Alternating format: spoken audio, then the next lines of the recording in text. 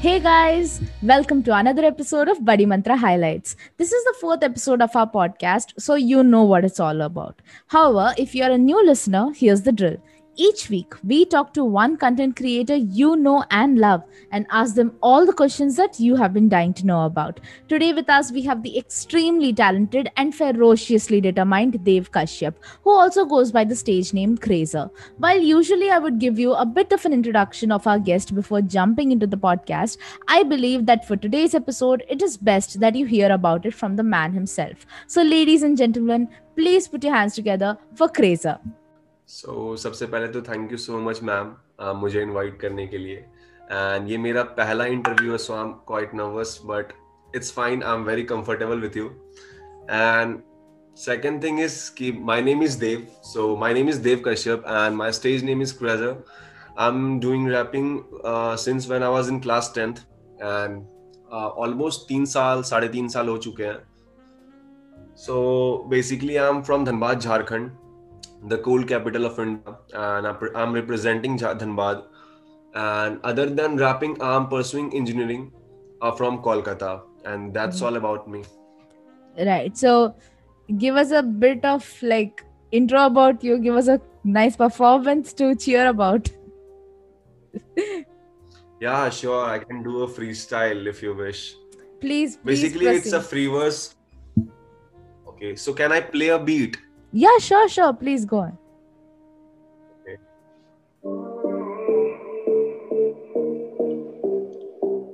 Blank Beats Production. ये खुद से ही मैं बातें करता एक कमरे में बंदों के बहरों से मैं बातें करता पर करता नहीं अंधों से तेरा मेरा वास्ता नहीं जो पड़ा तू भंडों के अब निकला हूं मैं घर से लेके अंडरग्राउंड कंधों पे इनोव्योरा मंगलयान जाना बेटे मंगल पे तेरा भाई सल्लू ये गेम अगर दंगल है इनको पसंद छेनो तभी करते मंबल ये लूट के ले जाऊंगा जैसे घर चंबल है ये बनना चाहते रैपर साले वीडियो में दारू पी के ये कैसे रैपर जिनके गानों में बस चीखे ठीक है पर एक बात रखना माइंड में एक रैपर बनता है रैपर जब मरता है वो जीते जीते सबसे अलग हटके इस लीग में दिखाना है और माँ बैठी उम्मीद में तो जीत के दिखाना है आम फकिंग हाई बेटे वीड तो बहाना है हम स्ट्रीट से निकले हैं और स्ट्रीट पे मचाना है जीत के दिखाऊंगा मैं स्ट्रीट पे मचाऊंगा मैं एक दिन ऐसा आएगा खबरों में भी छाऊंगा मैं जीत के दिखाऊंगा मैं स्ट्रीट पे मचाऊंगा मैं एक दिन ऐसा आएगा खबरों में भी छाऊंगा मैं Crazer. Awesome. So that's That it. was so wonderful. I had so much fun. इतना अच्छा लगा सुन के and I was completely vibing to the entire like freestyle that you done. Is this like a part of a song या आपने बस ऐसे ही बनाया था in your downtime? ये मैंने मतलब कल नहीं सॉरी मैंने कुछ दिनों पहले लिखा था और इसे मैंने कल कंप्लीट किया. So basically it's a free verse ये मैंने किसी गाने के लिए नहीं बनाया हो सकता है ये कभी आगे चल के गाना बन जाए बट ये मैंने बस ऐसे ही लिखा था. It's a free verse. Awesome. So, guys, you have officially met Crazer, who is Dev Kashyap in real life. And before, like, मैं आपको सारे सिंपल ऐसे फन क्वेश्चंस पूछूं उससे पहले आपके लाइफ और आपके वर्क के बारे में I would like to ask you a lot of stuff. So आपने ये rapping and becoming a rap artist officially कब शुरू किया था? कब आपकी ये जर्नी तय हुई थी एकदम? So basically I'm doing rap since when I was in class 8. So उस समय 8 से मैं रैप कर रहा हूँ doesn't mean कि मैं लिख भी रहा था मैं बस कर रहा था. So उस समय हनी सिंह काफी फेमस हुआ करते थे. So हनी सिंह को मैं सुनता था और उस समय हनी सिंह के जितने भी गाने थे brown Rang blue eyes and international villagers album के सारे गाने मुझे सब याद है आज तक. राइट. सो मैं सारे गानों को रटता था उन्हें याद करता था कंटिन्यूअसली सुनता था और स्कूल जाकर के अपने फ्रेंड्स को सुनाया करता था. सो उन्हें वो बहुत पसंद आता था मतलब उन्हें लगता था कि यार मतलब तू ये जल्दी कैसे कर रहा है मतलब. सो उन्हें काफी मजा आता था और मुझे डायरी लिखने का बड़ा शौक था क्योंकि मैंने बचपन से अपने पापा को देखा था वो डायरी मेंटेन करते थे वो भी थोड़ी मोड़ी पोएट्रीज करते थे. तो वो बेसिकली मैं भी उस चीज से थोड़ा सा इन्फ्लुएंस था तो मैं डायरी लिखता था तो लिखने की हैबिट थी और रैप मैं कर रहा था मतलब रट रहा था basically. So when I passed class 10th so मैंने अपनी लाइफ का पहला रैप लिखा कॉल्ड मिश्रा जी का लड़का। उसे हमने 12th के बाद रिकॉर्ड किया, और जब वो रैप मैंने यूट्यूब पे डाला तो मुझे थोड़ा सा छोटा सा रिस्पांस मिला, जो कि 400-500 उस पे व्यूज थे और 100-150 के आसपास लाइक्स थे। Right. But that time it was a huge number for me. हाँ, वो हाँ. बहुत बड़ा नंबर था मेरे लिए। So I was very happy. मुझे लिटरली उस दिन पहली बार ऐसा लगा था कि यार मैं भी रैप कर सकता हूँ। जब Right. लोगों की तरफ से पॉजिटिव कमेंट्स आ रहे थे, पॉजिटिव रिस्पांस मिल रहा था। सो मैं बहुत छोटे शहर से हूँ। उससे पहले तक यहाँ पे मतलब उस चीज को लेके एक्सपोजर नहीं हुआ करती थी कि मतलब मैं कोई दूसरा इंसान भी इस फील्ड में नहीं था या फिर होंगे, तो मुझे उस वक्त नहीं पता था कि कोई दूसरा भी रैपर है या फिर कोई दूसरा रैप आर्टिस्ट है जिनसे मैं कोई सजेशन लेता कि यार मतलब कैसे करना चाहिए, क्या करना चाहिए। Right. So basically Mishra ji का लड़का के बाद मैंने अपने यूट्यूब की जर्नी स्टार्ट की। सो फिर यूट्यूब पे एक गाना, 2 गाना, 3, 4 ऐसे करके 4-5 गाने डले। Then I made a song called Umar 18। Right. So basically वो गाना मैंने 2020 में ही पब्लिश किया, आई गेस मार्च के टाइम पे। और वो गाना मैंने 2018 दिसंबर में बनाया था। अच्छा, अच्छा. तो मार्च में मैंने उसे पब्लिश किया, और उस गाने को बाकी गानों से थोड़ा सा ज्यादा रिस्पांस मिला, पॉजिटिव रिस्पांस मिला। कुछ मतलब कुछ बड़े बड़े रैपर्स ने भी उसे शेयर किया था, वाह. मतलब जिन्हें मैं मानता हूँ कि वो मुझसे तो बड़े ही हैं, उन लोगों ने Right. शेयर किया था। Right. और मुझे काफी खुशी हुई थी जब उस पे इतना पॉजिटिव रिस्पांस उस वक्त मिला था। तो so basically Umar 18 you can call it was a turning point in my rap career.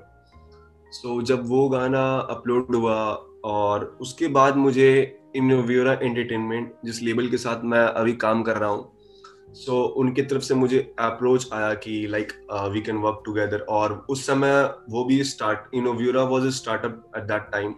So वो फ्रेश टैलेंट को खोजे थे, मतलब ऐसे ऐसे किड्स को जिनके पास एक्सपोजर बहुत कम थी। Right. सो वो पूरे इंडिया से उन्होंने 7 बच्चों को सेलेक्ट किया, और we are like a family now. और हम सबको उन्होंने सेलेक्ट किया, और हम सबको बताया कि हम किस चीज में और इम्प्रूव कर सकते हैं। और अभी भी रोज हम Right. Hello. बड़ी चीज की, इतना बड़ा प्लेटफॉर्म हमें मिला इनोवेरा के through. Right. Yeah hello. I can hear. I can hear. हाँ, सो इतना बड़ा प्लेटफॉर्म मिला। So after working with Innovera, मतलब उनके साथ जुड़ने के बाद मुझे ऐसा लगा कि I can do rap for the rest of my life. मतलब उससे पहले भी मैं रैप कर रहा था, बट मुझे ये चीज नहीं पता थी ना कि मैं इसे एक प्रोफेशन की तरह भी ट्रीट कर सकता हूँ, मैं इससे पैसे अर्न कर सकता हूँ। मतलब मैं for the rest of my life मैं रैप करूंगा भी या नहीं करूंगा मुझे नहीं पता। बट अभी मुझे पता है, क्योंकि मेरे पास एक बहुत बड़ा सपोर्ट है, एक्सपोजर है, सब कुछ है, तो I can do rap for the rest of my life. Awesome. So अब मुझे पता है ये बात। काफ़ी अच्छा लगता है टू सी कि जो हमारी एक परसेप्शन होती है कि जो बड़े बड़े लेबल्स होते हैं वो आर्टिस्ट को लाइक उनको वो फ्रीडम नहीं देते क्रिएट करने के लिए जैसे वो चाहते हैं, वो जो परसेप्शन है उसको टूटते हुए देख के बहुत अच्छा लगता है कि there are labels out there जो क्रिएटर्स के फ्री एक्सप्रेशन के लिए काम करते हैं। एंड वो अभी आपके लाइक एग्जाम्पल में देख के काफ़ी अच्छा लगा ये सुन के। सो आप अभी अगर मैं आपको बताऊं, जब मैं लेबल के साथ जुड़ रहा था, उससे पहले टू बी ऑनेस्ट मेरे माइंड में भी बहुत ज्यादा हेल्दी कॉन्सेप्ट नहीं था लेबल और एक आर्टिस्ट के रिलेशनशिप का। मुझे भी ऐसा लगता था कि एक लेबल जो होता है वो एक आर्टिस्ट को मोल्ड करके रखते हैं, फ्रीडम छीनते हैं उनका कि ये नहीं करना है, ऐसे नहीं करना है। But Innovera is just like a blessing to me, क्योंकि हम सातों में से कभी किसी के साथ मतलब ऐसा नहीं किया गया कि लाइक ये अच्छा है तुम खराब हो, मतलब इस चीज को लेके। हाँ, जहां हमें इम्प्रूव करने की जरूरत होती है हमारे सीनियर्स हमें बिल्कुल बताते हैं कि हाँ तुम यहाँ इम्प्रूव करो, बट हमारे ऊपर कभी कोई लिमिटेशन नहीं लगाई गई कि तुम ये काम नहीं कर सकते, तुम्हें ऐसे गाने बनाने वैसे गाने। हमारे पास पूरा आर्टिस्ट फ्रीडम है हमारा, and that's it. Innovera is obviously a blessing to me. awesome. So like जब आप रैप करते हैं, आपके रैपिंग या के प्रोसेस के बारे में I wanted to ask you some questions. जब आप रैप कर रहे होते हैं तब लाइक एक कला होती है कि हम पहले गाने से शुरू करते हैं फिर उसको लिरिक्स लगाते हैं, या लिरिक्स से शुरू करते हैं फिर उसको गाना लगाते हैं। तो जब आप अपना रैप का वर्स क्रिएट कर रहे होते हो तब पहले आप बीट चूज करते हैं या पहले अपने लिरिक्स बनाते हैं, आप कैसे जाते हैं अबाउट इट? सो बेसिकली दोनों तरीके हैं, मतलब आप किसी चीज से वाइब लो, आप जो एक्सप्रेस करना चाहते हो आप उसे एक पन्ने पे लिखो और फिर उसे एक रिदम दो और उस रिदम के टाइप की बीट आप खोजो या फिर एक कस्टम प्रोडक्शन करवा लो किसी अच्छे प्रोड्यूसर से। राइट दूसरी चीज ये होती है कि आप पहले कोई बीट लो, बीट से बातें करो क्योंकि बीट आपको कुछ कहना चाहती है, बीट कुछ तो बताना चाहती है, उसमें कुछ एक छोटा सा मैसेज होता है जो बहुत हिडन होता है, जो एक आर्टिस्ट समझ सकता है, आई गेस। राइट सो आप उस बीट के साथ वाइब करो और basically beat is the soul of music. So beat के साथ वाइब करो और उस पे लिखो। वो चीज इंटरेस्टिंग है, इजी नहीं है बट इंटरेस्टिंग है। सो मैं यही प्रेफर करता हूँ कि मुझे पहले बीट मिले और मैं उसके साथ कुछ देर वाइब करूं और फिर उस पे लिखूं। वो चीज मेरे हिसाब से इंटरेस्टिंग है। बाकी और भी लोग हैं जो पहले लिखना पसंद करते हैं और फिर उसके हिसाब से बीट खोजते हैं या बनवाते हैं। सो उम्र 18 भी मैंने जब लिखा था तो उम्र 18 मैंने किसी बीट पे नहीं लिखा था, मैंने बस लिखा था और बाद में उस वाइब की बीट मैंने यूट्यूब से खोज ली। That's it. Awesome awesome. तो लाइक जब आप अपना रैप म्यूजिक बना रहे होते हैं, आप किसी इंस्पिरेशन को मन में रख के बनाते हैं? या मतलब इंस्पिरेशन लाइक मैं समझा नहीं इस क्वेश्चन को। अच्छा, सो लाइक जब आप रैप म्यूजिक बना रहे होते हैं तब कोई भी कलाकार होता है तो उनका कोई एक इंस्पिरेशन होता है जिनकी राइटिंग्स या परफॉर्मेंसेस को देख देख के हम सीख के उनकी तरह बनने को ट्राई करते हैं। तो आप भी ऐसे किसी आर्टिस्ट को इंस्पिरेशन मानते हैं? मैं जब कर रहा था रैप 10th में हनी सिंह के गाने रट के जब मैं रैप कर रहा था स्कूल में, तो लोगों को ऐसा ही लगता था, मतलब इनफैक्ट आज तक सबको ऐसा लगता कि वो रैप था। बट फिर मैं बड़ा हुआ और मुझे पता चला यंगस्टर्स के बारे में, मैंने उन्हें सुना, मैंने बोहेमिया को सुना, मैंने और कुछ इंडियन रैपर्स को सुना और वो लोग कुछ और ही बात कर रहे थे। मतलब उनका स्टाइल सेम था, वो लोग भी जल्दी जल्दी कुछ बात कर रहे थे बट उनका स्टाइल सेम रहने के बावजूद वो लोग कुछ और बात कर रहे थे। आई गेस वो लोग इश्यूज पे बात कर रहे थे, वो लोग जो चीज गलत हो रही है उसके बारे में बात कर रहे थे, सोसाइटी में बहुत सारी चीजों को लेकर के बात कर रहे थे। तो तब मुझे पता चला कि रैप ऐसे भी किया जा सकता है। सो बेसिकली मेरे सबसे बड़े इंस्पिरेशन है Talha Anjum and youngsters are obviously my inspiration. और भी बहुत सारे लोग हैं बट मैं सबसे बड़ा इंस्पिरेशन अपने लाइफ का अगर किसी को मानता हूँ तो वो तलहा अंजुम है। राइट। और like other than just rap music, आप किसी और जॉनर ऑफ म्यूजिक को अपना इंस्पिरेशन पकड़ के चलते या किसी और जॉनर ऑफ म्यूजिक को सुनते हैं ये रेगुलरली? या मुझे मतलब वो तो वाइब के ऊपर है कि मैं जिस मूड में रहता हूँ मैं वैसे गाने बजा लेता हूँ। बट मुझे बहुत पसंद है लोफाई ट्रैक्स, बहुत पसंद है मुझे। रोमांटिक ओल्ड स्कूल रोमांटिक गाने बहुत पसंद है और मुझे गजल सुनना बहुत पसंद है। मुझे बेसिकली मुझे पोइट्री रिलेटेड चीजें बहुत ज्यादा पसंद है।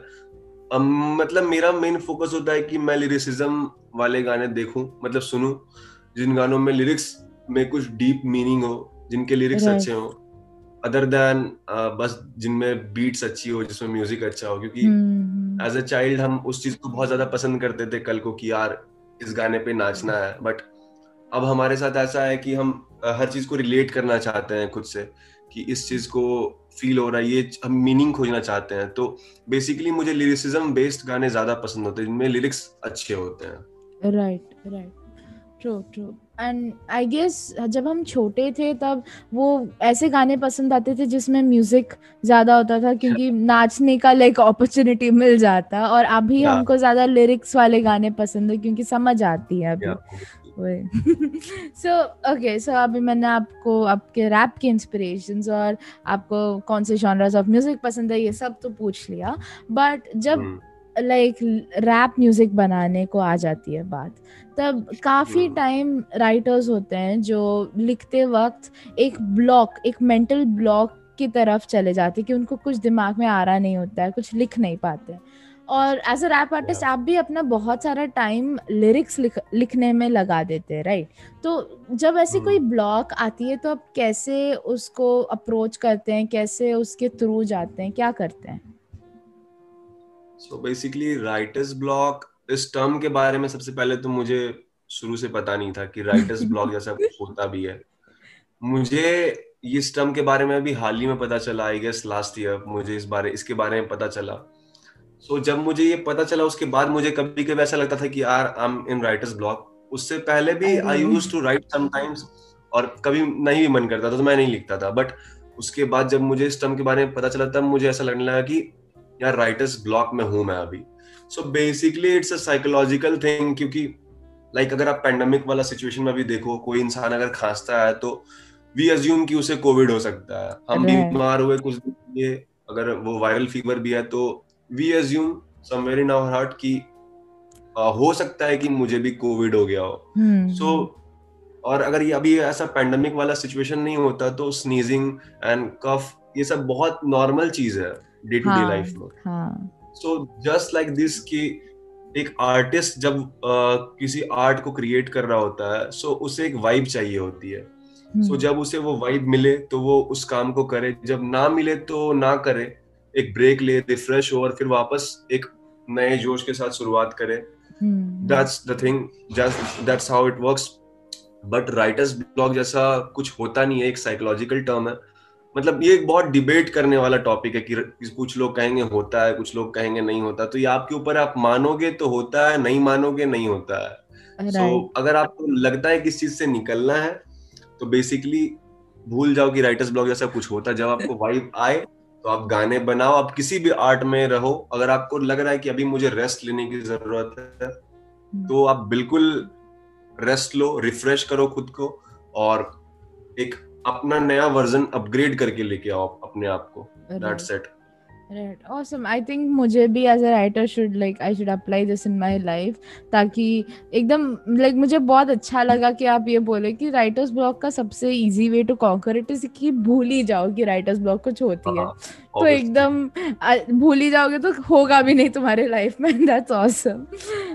तो अभी आपके रैप के बारे में मैंने इतना पूछा, आपके इंस्पिरेशंस के बारे में पूछा and everything, but as a rapper, as a content creator, actually जब आप ऐसे एक सोशल मीडिया प्लेटफॉर्म पे जाते हैं तब काफ़ी टाइम्स ये होता है कि हमें बहुत हेट मिलती है कि लोग को पसंद नहीं होते, थोड़े लोगों को पसंद नहीं होता हम क्या क्रिएट कर रहे हैं, एंड वो बोल देते हैं ऐसे। तो आप इस तरह के हेट को कैसे आप डील करते हो, उसके साथ क्या करते हैं? First of all, hate and criticism are two different things. So मैं हेट को एक्सेप्ट नहीं करता, मतलब या फिर ऐसा भी नहीं है मैं उस हेट के बदले हेट देता हूँ किसी को। बट अगर कोई मुझे क्रिटिसाइज करता है, पॉजिटिव क्रिटिसिज्म, अगर कोई मेरी कमियां ढूंढ के बताता है तो बिल्कुल मैं उस चीज पे काम करता हूँ। मुझे ऐसा लगता है कि काम करना भी चाहिए। अगर आपको लिटरली लगता है कि मैं इस चीज में इम्प्रूव कर सकता हूँ, कोई आपको करके बता रहा है कि इस चीज में ये कमी है, इस पे इम्प्रूव करो, that's not hate, that's positive criticism. तो आप बिल्कुल उस चीज पे काम करो।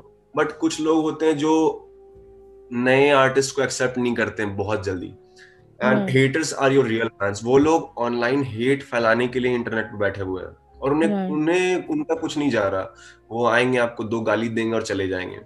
बट यही वो लोग हैं जो आपको रोज चेकआउट करेंगे। हो सकता है आपके फैंस कल को जाकर के बदल जाए या फिर आपके फैंस कल को चेंज हो जाए, बट आपके हेटर्स कभी नहीं चेंज होंगे। वो आपके हेटर्स ही रहेंगे और वो आगे जाकर के आपके फैन बनेंगे। सो हेटर्स से डरना नहीं है, उनका बस यही काम है। अगर आपको लिटरली एक आर्टिस्ट को पता होता है कि वो कहाँ लैग कर रहा है और कहाँ उसे इम्प्रूव करने की जरूरत है, सो जब आपको लगता है कि कोई आपको क्रिटिसाइज कर रहा है या फिर हेट दे रहा है, सो एक अच्छा सा उपाय आप खुद से पूछो कि लिटरली मुझे इस चीज में इम्प्रूव करनी चाहिए, जो ये बंदा बोल रहा है वो सही बोल रहा है क्या? तो अगर आपको लगता है कि आपको इस चीज में इम्प्रूव करनी चाहिए तो आप बिल्कुल उस चीज पे वर्क करो, उस चीज को इम्प्रूव करो।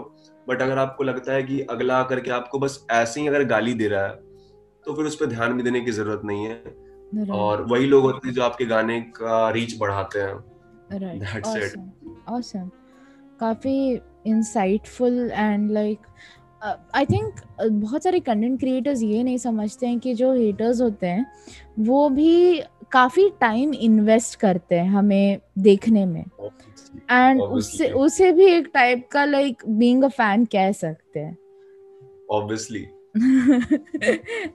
that's so मतलब awesome, like वो आपके हेटर्स आपको फैन से ज्यादा चेकआउट करते हैं, ये बात तो मैं मानता हूँ, काफी ये लाइक बात पक्की। वो एक बहुत पॉजिटिव आउटलुक है टुवर्ड्स एक इतना नेगेटिव सा चीज, एंड उसके कारण लाइक हम एज अ कंटेंट क्रिएटर हमको भी काफी अच्छा लगेगा कि अच्छा हो या बुरा हो हमको पब्लिसिटी मिल रही है at the end of the day.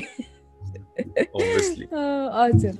So अभी एक क्वेश्चन जो मैं हर रैप आर्टिस्ट से पूछना चाहती हूँ, लाइक कि जिनसे भी मिलो, इज कि जब रैप म्यूजिक का पूरा लाइक हिस्ट्री देखते हैं या उसका portrayal in main stream media देखते हैं तो काफ़ी times drugs, illegal stuff, guns and violence attached होती है इस पूरे लेगेसी के साथ. एंड जो भी रैप आर्टिस्ट अभी म्यूजिक बनाते हैं उनको हमेशा वो एक लेबल के साथ जीना होता है कि दिस जॉनर ऑफ म्यूजिक जो आप परस्यू कर रहे हैं वो काफ़ी times illegal stuff, drugs and activities जो सोसाइटी डजंट कंसिडर राइट उनके साथ अटैच्ड है. तो आप वो टाइप का पोर्ट्रियल से कैसे लाइक दूर जाते हैं, या क्या आप जाते हैं उनसे दूर, या व्हाट आप वो सारा उसको कैसे एनालाइज करते हैं, क्या करते हैं विद रिगार्ड्स टू दैट? मेरे हिसाब से मैम दो चीजें हैं. पहली के बारे में अगर बात करें तो पहला ये कि 80s 90s में जो रैपर्स थे बेसिकली उनमें से मोस्टली गैंगस्टर्स थे. राइट. वो लोग गैंग्स में इन्वॉल्व थे, वो लोग गन्स यूज करते थे, वो लोग ड्रग डीलिंग करते थे, ड्रग्स लेते थे. बाद में जब उन्हें पता चला कि ये सारी चीजें इलीगल है तो वो रैप करने लगे. राइट. ठीक है, बहुत की अगर बायोग्राफी पढ़ो तो आपको चीजों के बारे में पता चलेगा. सो मुझे सबके बारे में नहीं पता, मैं जितना जानता हूँ मैं वो बता रहा हूँ. सो उस समय के गैंगस्टर्स रैपर्स बन रहे थे. सो उससे इन्फ्लुएंस होकर के 20s के जो रैपर्स हैं, जो छोटे छोटे बच्चे हैं, वो अब गैंगस्टर बनना चाहते हैं. वाह. सो ये एक चीज है कि उस समय के गैंगस्टर रैपर्स थे और आज के रैपर्स गैंगस्टर बनना चाहते हैं. और दूसरी चीज ये है कि अभी भी अगर आप किसी से पूछो कि हु इज हनी सिंह, तो लोग बोलेंगे Honey Singh is a rapper, जबकि Honey Singh is not a rapper. उन्होंने पॉप और हिप हॉप को ब्लेंड करके एक नया जॉनरे बना दिया. तो Honey Singh is not a rapper. But लोगों के मन में यही पर्सपेक्शन है कि जल्दी जल्दी बोली गई कोई भी चीज इट्स रैप. राइट. सो जब कमर्शियल गाने बनते हैं, जैसे गाने हनी सिंह बनाते हैं, जैसे गाने बादशाह के मोस्टली गाने ऐसे होते हैं, या फिर बड़े बड़े सेलिब्रिटीज के ऐसे मोस्टली गाने होते हैं, तो वहां पे आपको एक चीज बहुत कॉमन मिलेगी. वो ऐसे गाने बनाते हैं जो पार्टीज में बज सके, जो क्लब्स में बज सके, जिन पे लोग नाच सके. और ऑलमोस्ट हर गाने में दारू प्रमोट हो रही होती है, नशा प्रमोट हो रहा होता है, और ये इलीगल चीजें प्रमोट हो रही होती है. सो बेसिकली लोगों को लगता है कि दैट्स रैप, बट ये पर्सपेक्शन लोगों का गलत है. Rap is all about reality, rap is all about truth, rap is all about a message to convey. Rap is a very real thing. So अगर आपको लगता है कि रैप किसी चीज को प्रमोट कर रहा है, so it's a wrong perspective. But मैं ये भी नहीं बोलूंगा कि ऐसा नहीं होता है. अगर मेरी जिंदगी में कोई कुछ चीजें हैं जो गलत हैं और मैं चाहता हूं कि मैं लोगों को बताऊं ताकि लोग वो चीजें आगे जाकर ना करें, या जो आगे वाली जनरेशन इस चीज को सुने वो ना करे, तो बिल्कुल मैं उन चीजों के बारे में बात करूंगा कि हाँ मैंने ये सारी गलतियां की, तुम मत करो.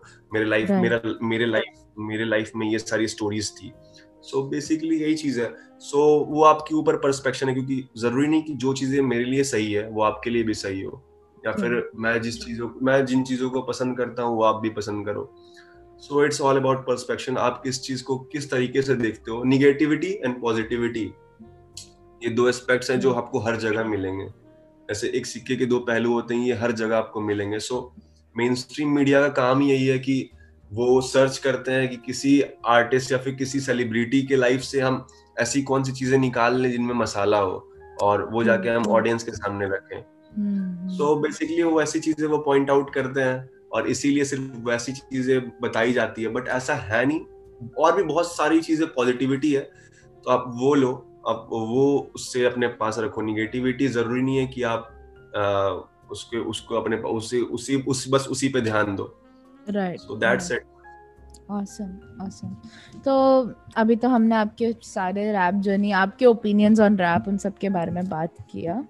मेरे को like I wanted to talk about आपका सबसे लेटेस्ट एक प्रोजेक्ट जो आ रहा है कल, नहीं परसों, एक्चुअली परसों आ रहा है. तो लाइक आप अब हमारे दर्शकों को कुछ बताना चाहेंगे उनके उसके बारे में? सो जो भी ये वीडियो देख रहे हैं, सबसे पहले तो सबको नमस्ते. और 21 को 21 ऑफ दिसंबर 2020 हम एक गाना रिलीज कर रहे हैं फ्रॉम इनोवियोरा एंटरटेनमेंट के ऑफिशियल चैनल से. और बेसिकली एक इन हाउस कोलैबोरेशन है जिसमें हूँ मैं, मेरे दो भाई कनिष्क और ब्रेव. और ये गाना बहुत प्यार से हम लोगों ने बनाया है. सो बेसिकली इट्स कॉल्ड अलग से trip, the stoners anthem 2020. So ये गाना शूट किया है परदेसी चलचित्र ने, बीट बनाया है 6x बीट्स ने, और ये बेसिकली कोलैबोरेशन है हम तीनों का. सो 21 को ये गाना इवनिंग में आपको मिल जाएगा इनोवियोरा एंटरटेनमेंट के चैनल पे और हर स्ट्रीमिंग प्लेटफॉर्म पे. सो बिल्कुल आप उसे सुनो. और मैं इस बात की गारंटी देता हूँ, मैं बेट कर रहा हूँ एक्चुअली कि ये गाना बहुत ट्रिपी है, वीडियो बहुत ट्रिपी है, बहुत डोप है. और अगर आप लोगों को लगता है कि मैं बेट में फेल हो गया तो आप वीडियो देखो, उसके बाद खुद जज करना. अगर मैं फेल हो गया तो आप बिल्कुल कमेंट कर देना कि क्रेजर जो बातें बोल रहा था वो बिल्कुल गलत थी, अगर मैं फेल होता हूँ तो. सो अपने ऑनेस्ट रिव्यूज आप रखें. अगर पसंद आए तो प्लीज शेयर कर दें, क्योंकि एक आर्टिस्ट के लिए सबसे जरूरी चीज होती है वो होता है ऑडियंस का सपोर्ट. अगर आप अपने मैं ये नहीं बोल रहा कि मुझे सपोर्ट करो, अगर आपको किसी को भी सपोर्ट करना है, किसी भी आर्टिस्ट को, सो आप एक ही चीज कर सकते हो, उसे सपोर्ट कर सकते हो. अगर आप एक म्यूजिक आर्टिस्ट को सपोर्ट करना चाहते हो तो आप बस एक ही चीज कर सकते हो, उसके गाने को शेयर कर दो, एटलीस्ट 5 लोगों को कर दो, और गाने पे कमेंट कर दो. दैट्स इनफ फॉर हिम और हर. True. Kafi. So, guys, as you heard it from the man himself, you can check out Alagsi Trip, which is coming out on 21st of December this year on YouTube under Innovora Entertainment. Just type in Innovora Entertainment on YouTube and you shall find it. You can also check out the teaser that they have already released on their Instagram accounts. That's on Crazer's official Instagram account and also on Innovora Entertainment's official Instagram account. It's an in-house collaboration by 3 artists, Crazer and 2 of his other friends from similar rap artists from Innovora itself. And I guarantee you're just gonna love it. And that's about it. We have a small round. हमारे पास एक small round है rapid fire का, and after that we'll be done. So are you ready for the rapid fire? Sure. Awesome. So I'll ask you 6 questions जल्दी और आपको जल्दी answer करना है. Okay. So your first question: who's your favorite rapper from the international hip hop scene who's not Eminem? NF, Future, and Lil Dicky. Awesome. Next question: if you had to choose between writing lyrics for your rap, अगर आप choose करना चाहते थे between आपके rap के lyrics लिखना और आपका rap करना for the rest of your life, आप कौन सा choose करते? So अगर मैं लिख रहा हूँ तो मैं perform नहीं कर सकता? नहीं. और अगर perform कर रहा हूँ तो लिख नहीं सकता? नहीं, पूरी life. तो basically अगर ऐसा होता है, ऐसा होना नहीं चाहिए, I don't wish, but अगर ऐसा होता है तो मैं लिखना पसंद करूंगा, क्योंकि मैंने रैप स्टार्ट इसीलिए किया था क्योंकि मेरे अंदर जो बातें थी मुझे उन्हें एक्सप्रेस करना था. Right. So obviously मैं किसी और की स्टोरी तो जाके परफॉर्म नहीं करने वाला, और ना ही मैं ये चाहूंगा कि मैं करूं किसी और की स्टोरी अपने वर्ड्स में, अपने वॉइस में लोग सुनाऊं. सो इसलिए मैं लिखना पसंद करूंगा, मुझे एक्सप्रेस करना है. Awesome. So आपका like favorite time of the day, सुबह, शाम, रात, afternoon, कौन सा? Evening, definitely. Awesome. Okay, next question. आपका सबसे favorite way of taking a break, आप क्या करते हैं break लेने के लिए? I watch comedy based videos like Vines, stand up comedy, etc. और आपका favorite comedian? Stand up comedian Zakir Khan. Awesome. हाँ, I really love Zakir Khan. उनके शायरी Yeah, और उनका we all जोक्स दोनों. Awesome, awesome. Okay, so आपका last question, चाय या कॉफी? yeah. Obviously एक इंजीनियर से आप पूछ रही हो चाय या कॉफी, ऐसे दोनों चलेंगी, बट हमारे लाइफ में चाय का बहुत बड़ा रोल है, बहुत बड़ा, खास करके कॉलेज लाइफ में. सच्ची. So we are all done with the questions for today. Thank you so much for joining us today, Dev. बहुत अच्छा लगा आपको यहाँ. मुझे ये बहुत अच्छा लगा आपके साथ इतनी सारी बातें करके, and thank you so much मेरे और मेरे पूरे टीम के तरफ से आपको और आपके पूरे टीम को. लाइक आप आर्टिस्टों के लिए एक्सपोजर लेके आ रहे हो बेसिकली, सो ये बहुत बड़ी बात है. So big shout out to Badi Mantra and पूरे टीम को. एंड मुझे बहुत मजा आया श्रेया, आपके साथ बात करके बहुत ही ज्यादा मजा आया. Thank you and so I was much. Comfortable. मुझे एक सेकंड के लिए भी ऐसा नहीं लगा कि मैं मतलब इंटरव्यू दे रहा हूँ. मुझे ऐसा ही लग रहा था कि मैं किसी फ्रेंड से बात कर रहा हूँ. सो बहुत अच्छा लगा मुझे. Awesome. मेरे को भी बहुत ही अच्छा लगा. यूजुअली लाइक जब हम किसी आर्टिस्ट के बारे में सोचते हैं, रैप आर्टिस्ट या कोई भी, तब हमको लगता है कि वो कभी हमारे साथ ऐसे कंफर्टेबल कन्वर्सेशन के लिए नहीं बैठेंगे, और उनको अपने बिजी लाइव्स होते हैं और थोड़ी घमंड होती है, शायद बात नहीं करेंगे. बट इतना अच्छा लगा, एकदम दोस्त के साथ बात करे जैसा लगा, जो बहुत ही अच्छा लगा. And it was so much fun to have you here. Every episode हम होप करते हैं कि आपके जैसे स्मॉल टाइम कंटेंट क्रिएटर्स की सबसे इंस्पायरिंग स्टोरीज हम पूरे दुनिया को दिखाए और वो मोटिवेशन जारी रखे. एनी लाइक लास्ट मैसेज जो आप अपने हमारे ऑडियंस को देना चाहेंगे? सो जो भी लोग ये वीडियो देख रहे हैं, बस एक मैसेज होगा सबके लिए. अगर कोई आर्टिस्ट है या फिर किसी भी आर्ट को अगर आप फॉलो करना चाहते हो, लाइफ में बहुत प्रॉब्लम्स आएंगी. मतलब ऐसी प्रॉब्लम्स होंगी कि जो आपको मजबूर करेंगी कि अपने आर्ट को क्विट कर दो. बट अगर आप किसी चीज को लेकर डेवोट हो तो आपको वो चीज नहीं करनी है. आपको नहीं पता कल को क्या हो जाए. क्योंकि अगर मैं बताऊं, अगर मैंने उमर 18 रिलीज करने से जस्ट एक दिन पहले अगर रैप छोड़ दिया होता तो ऑब्वियसली मैं इनोवेरा के साथ नहीं होता, मैं रैप आज नहीं कर रहा होता, ना ही आप मुझे देख रहे होते और ना ही मैं श्रेया मैम से बात कर रहा होता. तो आपको रुकना नहीं है, आपको बस बढ़ते रहना, बस आगे बढ़ते रहना. यू डोंट नो कल को क्या होगा. That's it. Right. So to our listeners, you can now stream and listen to Badi Mantra highlights wherever you listen to all your podcasts from. We put out episodes every Wednesday and Sunday on all streaming platforms. Just type in Badi Mantra and you will find us. But before you leave, we have a very exciting news to share with you. Each week, we shall be releasing the names of our very special guests that we shall be inviting onto the podcast 3 days prior to our actual episode and on our very own forum. There you can type in all the questions that you've been dying to ask them, and we shall ask them in the final cut with your names featured. Head on over to buddymantra.com/forum for the name of our latest guest of the week. This was your host Shreya with our very special guest for today, Dev Kashyap, and I shall be seeing you guys next week. Till then, stay safe, take care, and keep listening to Badi Mantra Highlights. Thank you so much, guys.